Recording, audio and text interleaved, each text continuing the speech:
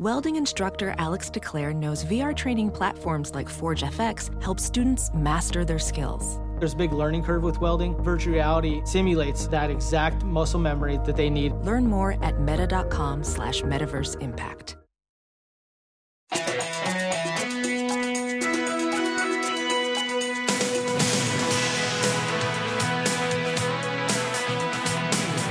Welcome to Hollywood and Levine. I am Ken Levine, your podcast host, and this week I want to talk about movie screenings. It's one of the perks of being in the entertainment industry is that you get on lists and you get to see screenings. Imagine going to a movie theater and nobody is texting and there are no screaming babies. Well, if you are on some of these lists, that's what you get to do. And, over the years, I've had my share of invites to screenings, so I thought I would talk a little bit about them, and, there might be an interesting fun fact or two along the way. And the first time that I got invited to a screening, this is when I finally got a chance to join the Writers Guild way back in 1975. And if you're a member of the Writers Guild, you were able to join the Writers Guild Film Society. So I did. And I remember the very first movie that I got to see was Dog Day Afternoon.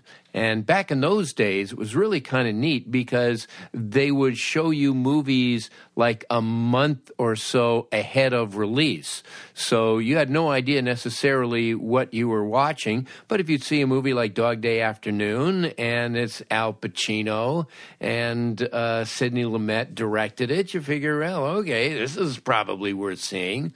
So I go to the Writers Guild Theater. They have a new one, but this was the old Writers Guild Theater, which was just off of Melrose. And I'm sitting there waiting for the movie to start, and walking up the aisle, Neil Simon talking to Mel Brooks and Larry Gelbart. And I'm like, oh my God. And I'm allowed in this room. I'm considered a peer of these guys. So that was my very first one. Now, there have been a couple of occasions where I've had a chance, actually not just me and my partner David Isaacs, to see private screenings. And when we say private screenings, we mean just us two. Now, again, this goes back to the 70s and 80s. Now, of course, if you want to see a movie, there's DVDs, there's streaming everywhere. There's so many different ways that you can go about seeing a movie, even an old movie, a vintage, hard-to-find movie.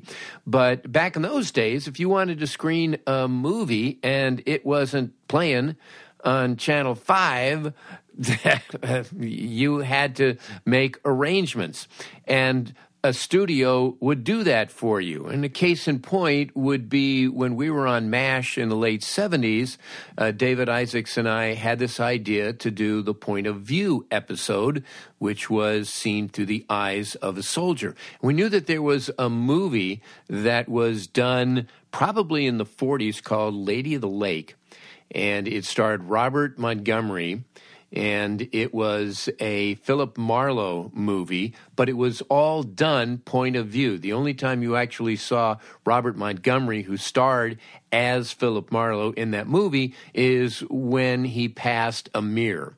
But otherwise, it would just be him talking, and then you would see the person he was talking to just staring very uncomfortably at the camera, or they would be talking to you.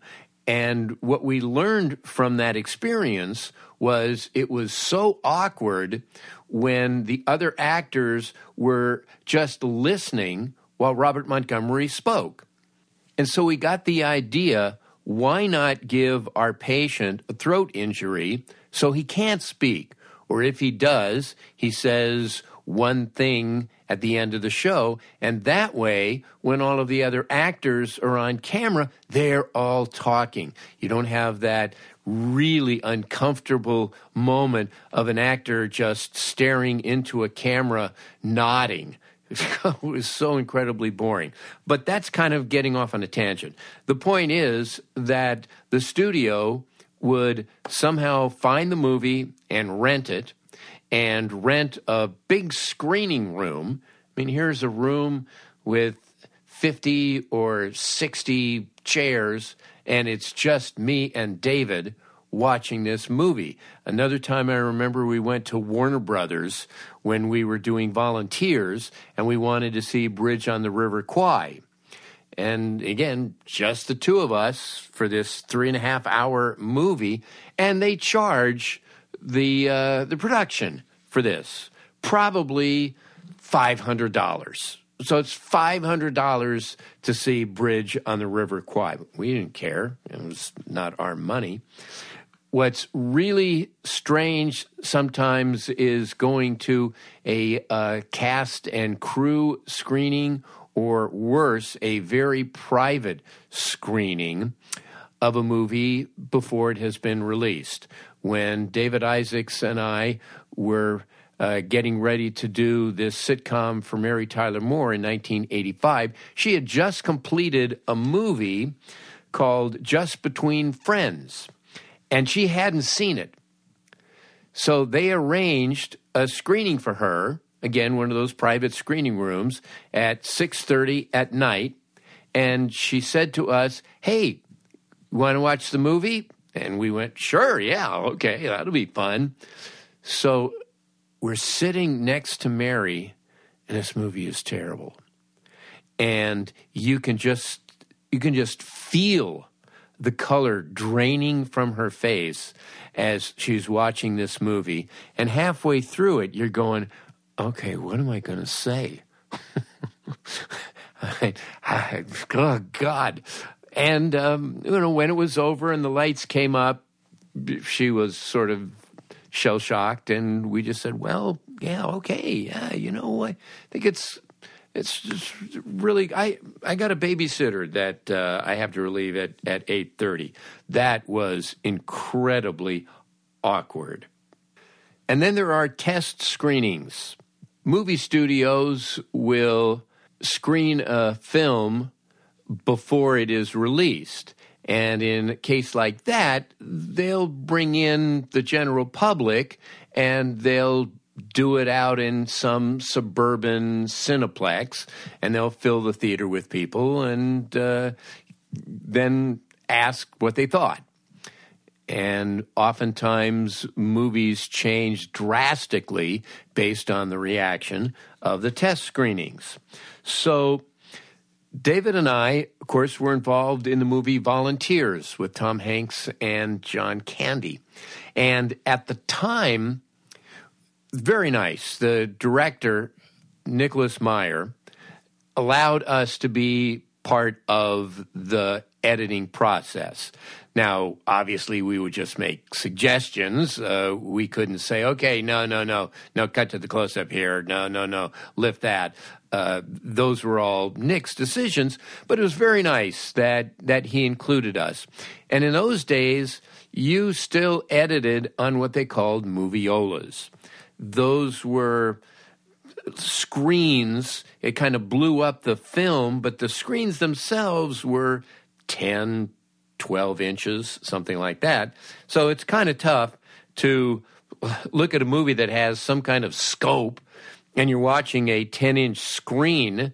I mean, it's kind of like if you're watching Avatar on a phone. That's what it was like when you would go and check movies that were being edited. So the movie supposedly takes place in Thailand, and Rita Wilson plays a Peace Corps volunteer, and Tim Thomerson plays the Peace Corps director, who's really in the CIA. And we wanted to start to show that this guy was nuts. So we have a scene where he comes back after being in Bangkok, and he has a little present for her. And it's this little Burmese statue And again, we found this through research. Okay, these things actually existed. And the thing about this Bernese Prince is that it had this huge penis. So you figure a guy giving this as a gift is going to send up a storm signal. So we're watching the moviola, and there's an exchange between the two of them. And then he says, well, I brought you back a little present. And he goes into his bag, and he pulls out this Bernese Prince. And then they cut to the close-up of the statue. And I said, whoa, wait, no, you can't do that. I mean, on a big screen, that's just going to be horrifying. And the director said, yeah, but if it's played in a master and it's so big with everybody in it that you won't really see the joke of the large penis. So we said, well, okay, let's test it. So 2 nights later, there's a test screening at a theater in West Los Angeles. Full house, maybe 800-900 people. David and I are sitting in the back, and when this scene comes on and they cut to the close-up, there is this penis on the big screen, this giant penis. Every woman in the theater shrieked. Well, David and I had to slip out into the lobby because we were laughing so hard for like 10 minutes. You can't believe the reaction. Needless to say, the close-up came out. We'll get back to more of me in a moment, but first a word from my brand new sponsor, Fields. Now, Fields is a CBD, and it is one that naturally helps reduce stress, anxiety, pain, and sleeplessness. There's no hangover, and there's no addiction, and all you do is you just place a few drops of Fields under your tongue, and you can feel the difference really within minutes. Now, I've used it. I've had trouble falling asleep. Let's just say I tried some gummies for a while and wound up with huge headaches. And with Fields, I'm using just a beginner's drop just to kind of see how it works. And already it seems to be paying dividends and no headaches. It is a monthly membership that you can cancel at any time, and you'll save money. If you have any questions, there's a free CBD hotline, and they will walk you through, and you will feel a whole lot better. And isn't there enough stress and anxiety in the world? This is really, really a good product. So start feeling better today with Fields. You can become a member by going to fields.com/Levine, and you'll get 50% off your first order, and you get free shipping. That's FEALS. Fields.com. Once again, FEALS.com/Levine to become a member and get 50% off automatically on your first order with free shipping. 50% off. Great deal. Fields.com/Levine. My favorite testing story, I might have told you this before, but, this is like 230 episodes, so I'm bound to repeat something. And you may not have listened to all 230 episodes. But Billy Wilder, the great Billy Wilder, had written a movie for Ernst Lubitsch, classic director back in the 30s, and the movie was called Ninotchka. And they went to Long Beach for a test screening. And back in those days, it's not very sophisticated. They just handed a survey sheet to everybody as they were leaving, and they filled it out and gave it to Lubitsch. And they got back in the limo and headed into town. And Lubitsch is reading all of these surveys. And at one point, he just busts up laughing. And Billy Wilder, who's in the car, looks at him like, what was that? And he hands him the survey. And what it said was, this movie was so funny, I laughed so hard I almost peed into my girlfriend's hand. Okay, think about that one. Just like there are Writers Guild screenings, there are also Directors Guild screenings. And one of the great things about DGA screenings is from time to time, especially during award season, from time to time, the directors will appear and will do a talkback after. One of the great days of my life in the industry was Mike Nichols. The great Mike Nichols was at the DGA, and he was talking about the movie Closer. It wasn't that great a movie, but so what? A chance to hear Mike Nichols, who I've never heard anybody speak in such well-formed sentences. It was almost as if it was literature. He just answered questions. It was like they had been well-written paragraphs that had been refined, revised, moved around just to make sure that everything was perfect. Every sentence, every word was in the right order. That's the way Mike Nichols just talked. Man, it was really something. On the other hand, you know, you see some of these directors, and they are just such pretentious assholes. Darren Aronofsky, I remember. He had this movie called The Fountain. It was just terrible. And, of course, you know, they get up there and they talk about how brilliant it is and their vision. And you're just sitting there going, God, this is the emperor's new clothes. The worst of those was David O. Russell. Now, you want to talk about a guy who is just a giant asshole. I mean, you talk to people who are in his movies. I remember George Clooney once beat the crap out of him. That actors, everybody just hates this guy. He screams, he yells. Well, he was at the DGA one time talking about how absolutely brilliant I Heart Huckabees was.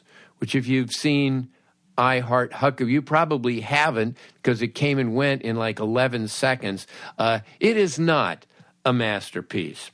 And sometimes, and this is really kind of sad, and I admit that, you know, I'm part of this. A director is scheduled to speak at the end of the movie, and you're watching the movie, and it's just terrible.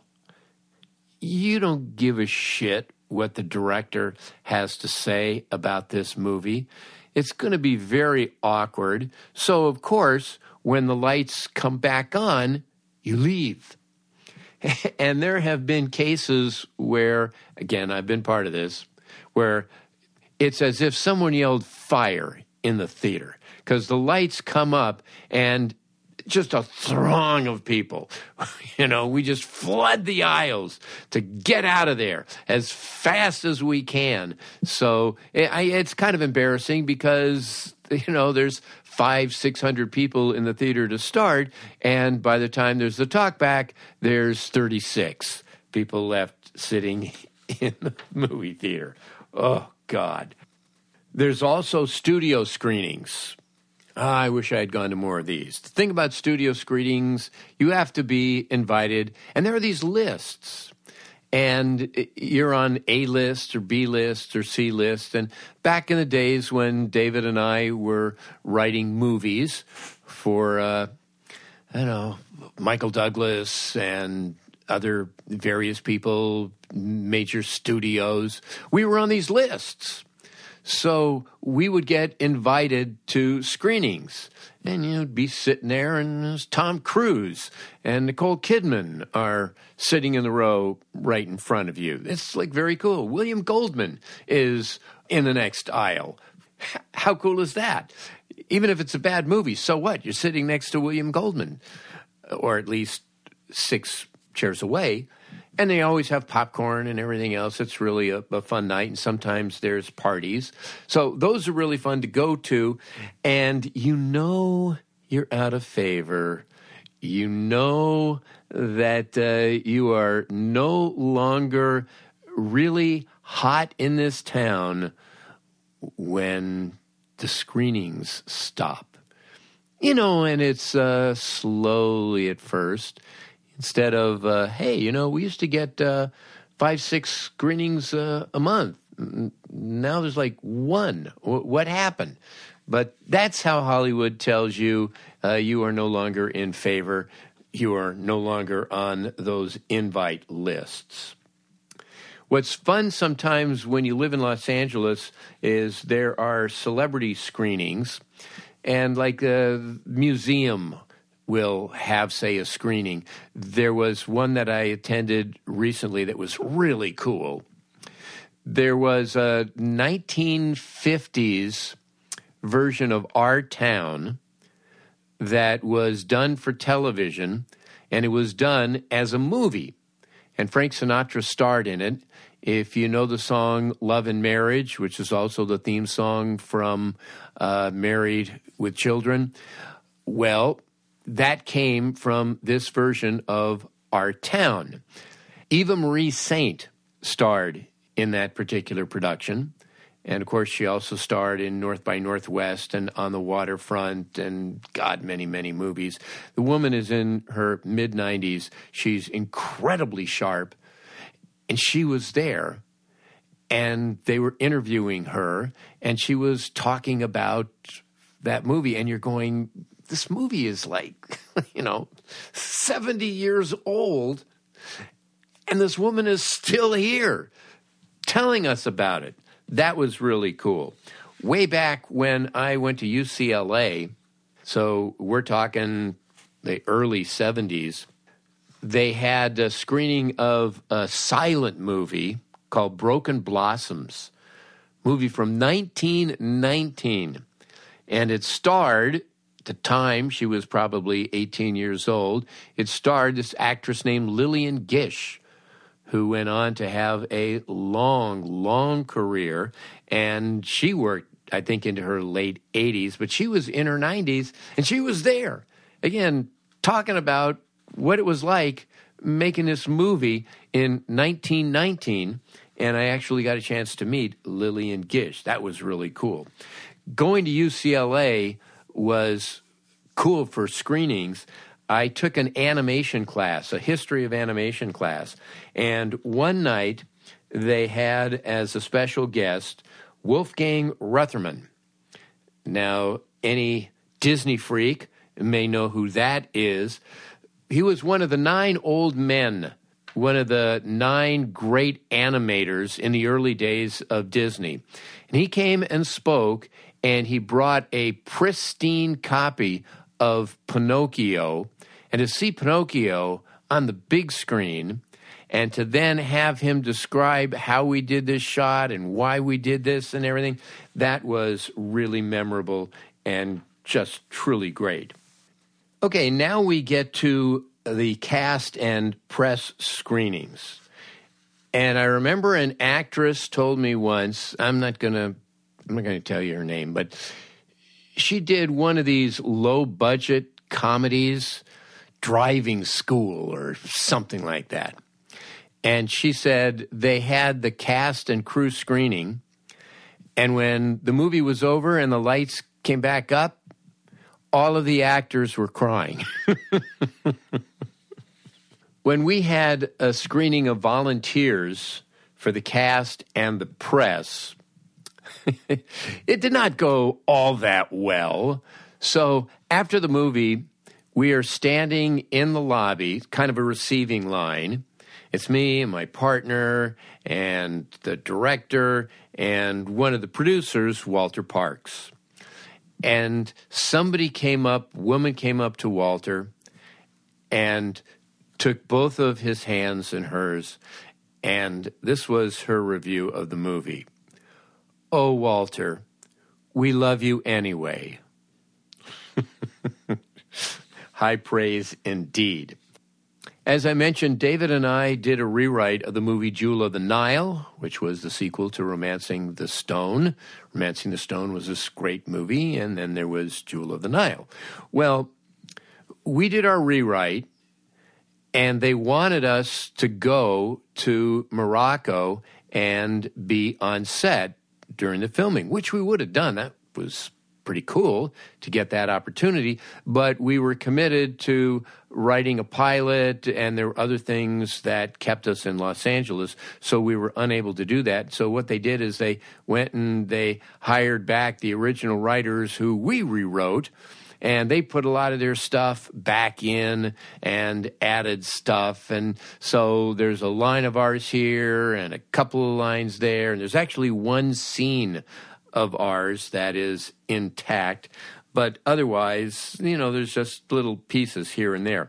So I go to the screening, and you would figure, okay, it's an action movie, number one, and number two, having lived with it for several months and having written a version of it, that if nothing else, it would hold my interest just to see what they were doing with the movie. Number one, how much of our stuff remained? Number two, what worked? And number three, you picture these scenes in your head, and now you're seeing them filmed, and you're seeing how they came out. So there's a lot of reasons that you would think that the movie would hold my attention. I fell asleep halfway through the movie. I still have not seen Jewel of the Nile in its entirety. And finally, there are screenings for award consideration. Now they send you DVDs. Now they send you codes and you can stream these things. Or you can go to screenings at the Writers Guild Theater or the Directors Guild Theater. And sometimes the writer or the director will be there. Sometimes the actor. They're all just, trolling for a nomination. Anytime there's a Steven Spielberg movie, there's a program, this handsome program. It probably costs $4 for each one. Spielberg himself never shows up for these things, but still, they go out of their way to try to get you to vote for Lincoln. But, again, old days, to make sure that you go to see these movies, both the Writers Guild, the Directors Guild, I think SAG for a while too, once they started the SAG Awards, but to get various Academy members to see all of these movies back before you could watch them comfortably at home, they wanted you to actually go to the theater and see it, and as an incentive, you could see it for free if you showed your membership card. And you would go to the LA Times, and you would go to the movie section, and there would be ads for all of these movies, and there would be like a strip at the bottom of the ad saying, if you're a member of the DGA or the WGA, SAG, IBW, whatever, just show your membership card, and you and a guest will get free admittance. So you would go to the theater, and you would show your card, and they usually had a clipboard, and you would sign in, because I guess the studios would ultimately pay them, and then you would go in and you would see your movie for free. So there was some independent movie that I wanted to see, and it was only playing at night, and this was like a Wednesday afternoon. I had the afternoon off, and I thought, you know what? I'll just kill the afternoon by seeing this movie. So I look in the paper, and I see that the only place that has a matinee is a theater way out in the San Fernando Valley called the Pepper Tree. I mean, it's one of those third and fourth run movie theaters. It was built probably in the 60s and was really kind of run down and is in part of an old mall. But, what the hell? I had nothing to do that day, so I got in the car and I drove down to Panorama City or wherever the hell it was, and I go to the Pepper Tree. It's like 11:45 in the morning. It's going to be a 12 o'clock screening. There's nobody there. Okay, I'm the only one. So I go up to the box office, and the girl who was manning the ticket counter there was probably about 16 years old or so. And I said, yes, one for whatever the movie was. I forget the movie. And I showed her my Writer's Guild card. She goes, what's this? I said, that's my Writer's Guild card, so I can get in for free. And she says, I don't know about this. I said, yeah, there should be a clipboard where I can just sign in. And she's looking around the box office and can't find it and goes, I don't know any clipboard. What? And I said, well, in the paper, do you have an LA Times? Because if you have a paper, you'll see under the ad for this particular movie, it said, if I show my Writer's Guild card, that I can get in for free. And she said, well, we don't have a paper. I don't know. I said, can I talk to the manager? She says, well, he's not coming in until 1 o'clock. I said, well, look, maybe I can go get a paper. I can show you this. And, and she's getting, really freaked out. And finally she looks at me and she goes, tickets are just $1. Okay, did I feel like the world's biggest schmuck? So needless to say, I paid the $1. But, I'm like walking through, and I'm the only one in the theater. Again, we're back to private screenings, and, she's trading looks with the other 16-year-old who's at the concession counter, like, this cheap asshole doesn't want to pay $1. So, I did not vote for that movie for some reason. So those are a few random thoughts on movie screenings. Our thanks, as always, to Adam and Susie Meister Butler, to Howard Hoffman, to John Wolfert, to Bruce and Jason Miller. Please email me if you have any thoughts. I am at HollywoodLevine@Outlook.com. That's HollywoodLevine@Outlook.com. I'm also on Instagram, Hollywood and Levine, and you can follow me on Twitter at Ken Levine. Thanks so much for listening, and we'll be back again next week. See you in the theater. Hollywood and Levine. Look around. You can find cars like these on AutoTrader, like that car right in your tail. Or if you're tailgating right now, all those cars doubling as kitchens and living rooms are on AutoTrader too. Are you working out and listening to this ad at the same time? Well, multitasking pro, cars like the ones in the gym parking lot are for sale on AutoTrader. New cars, used cars, electric cars, maybe even flying cars. Okay, no flying cars, but as soon as they get invented, they'll be on AutoTrader. Just you wait. AutoTrader.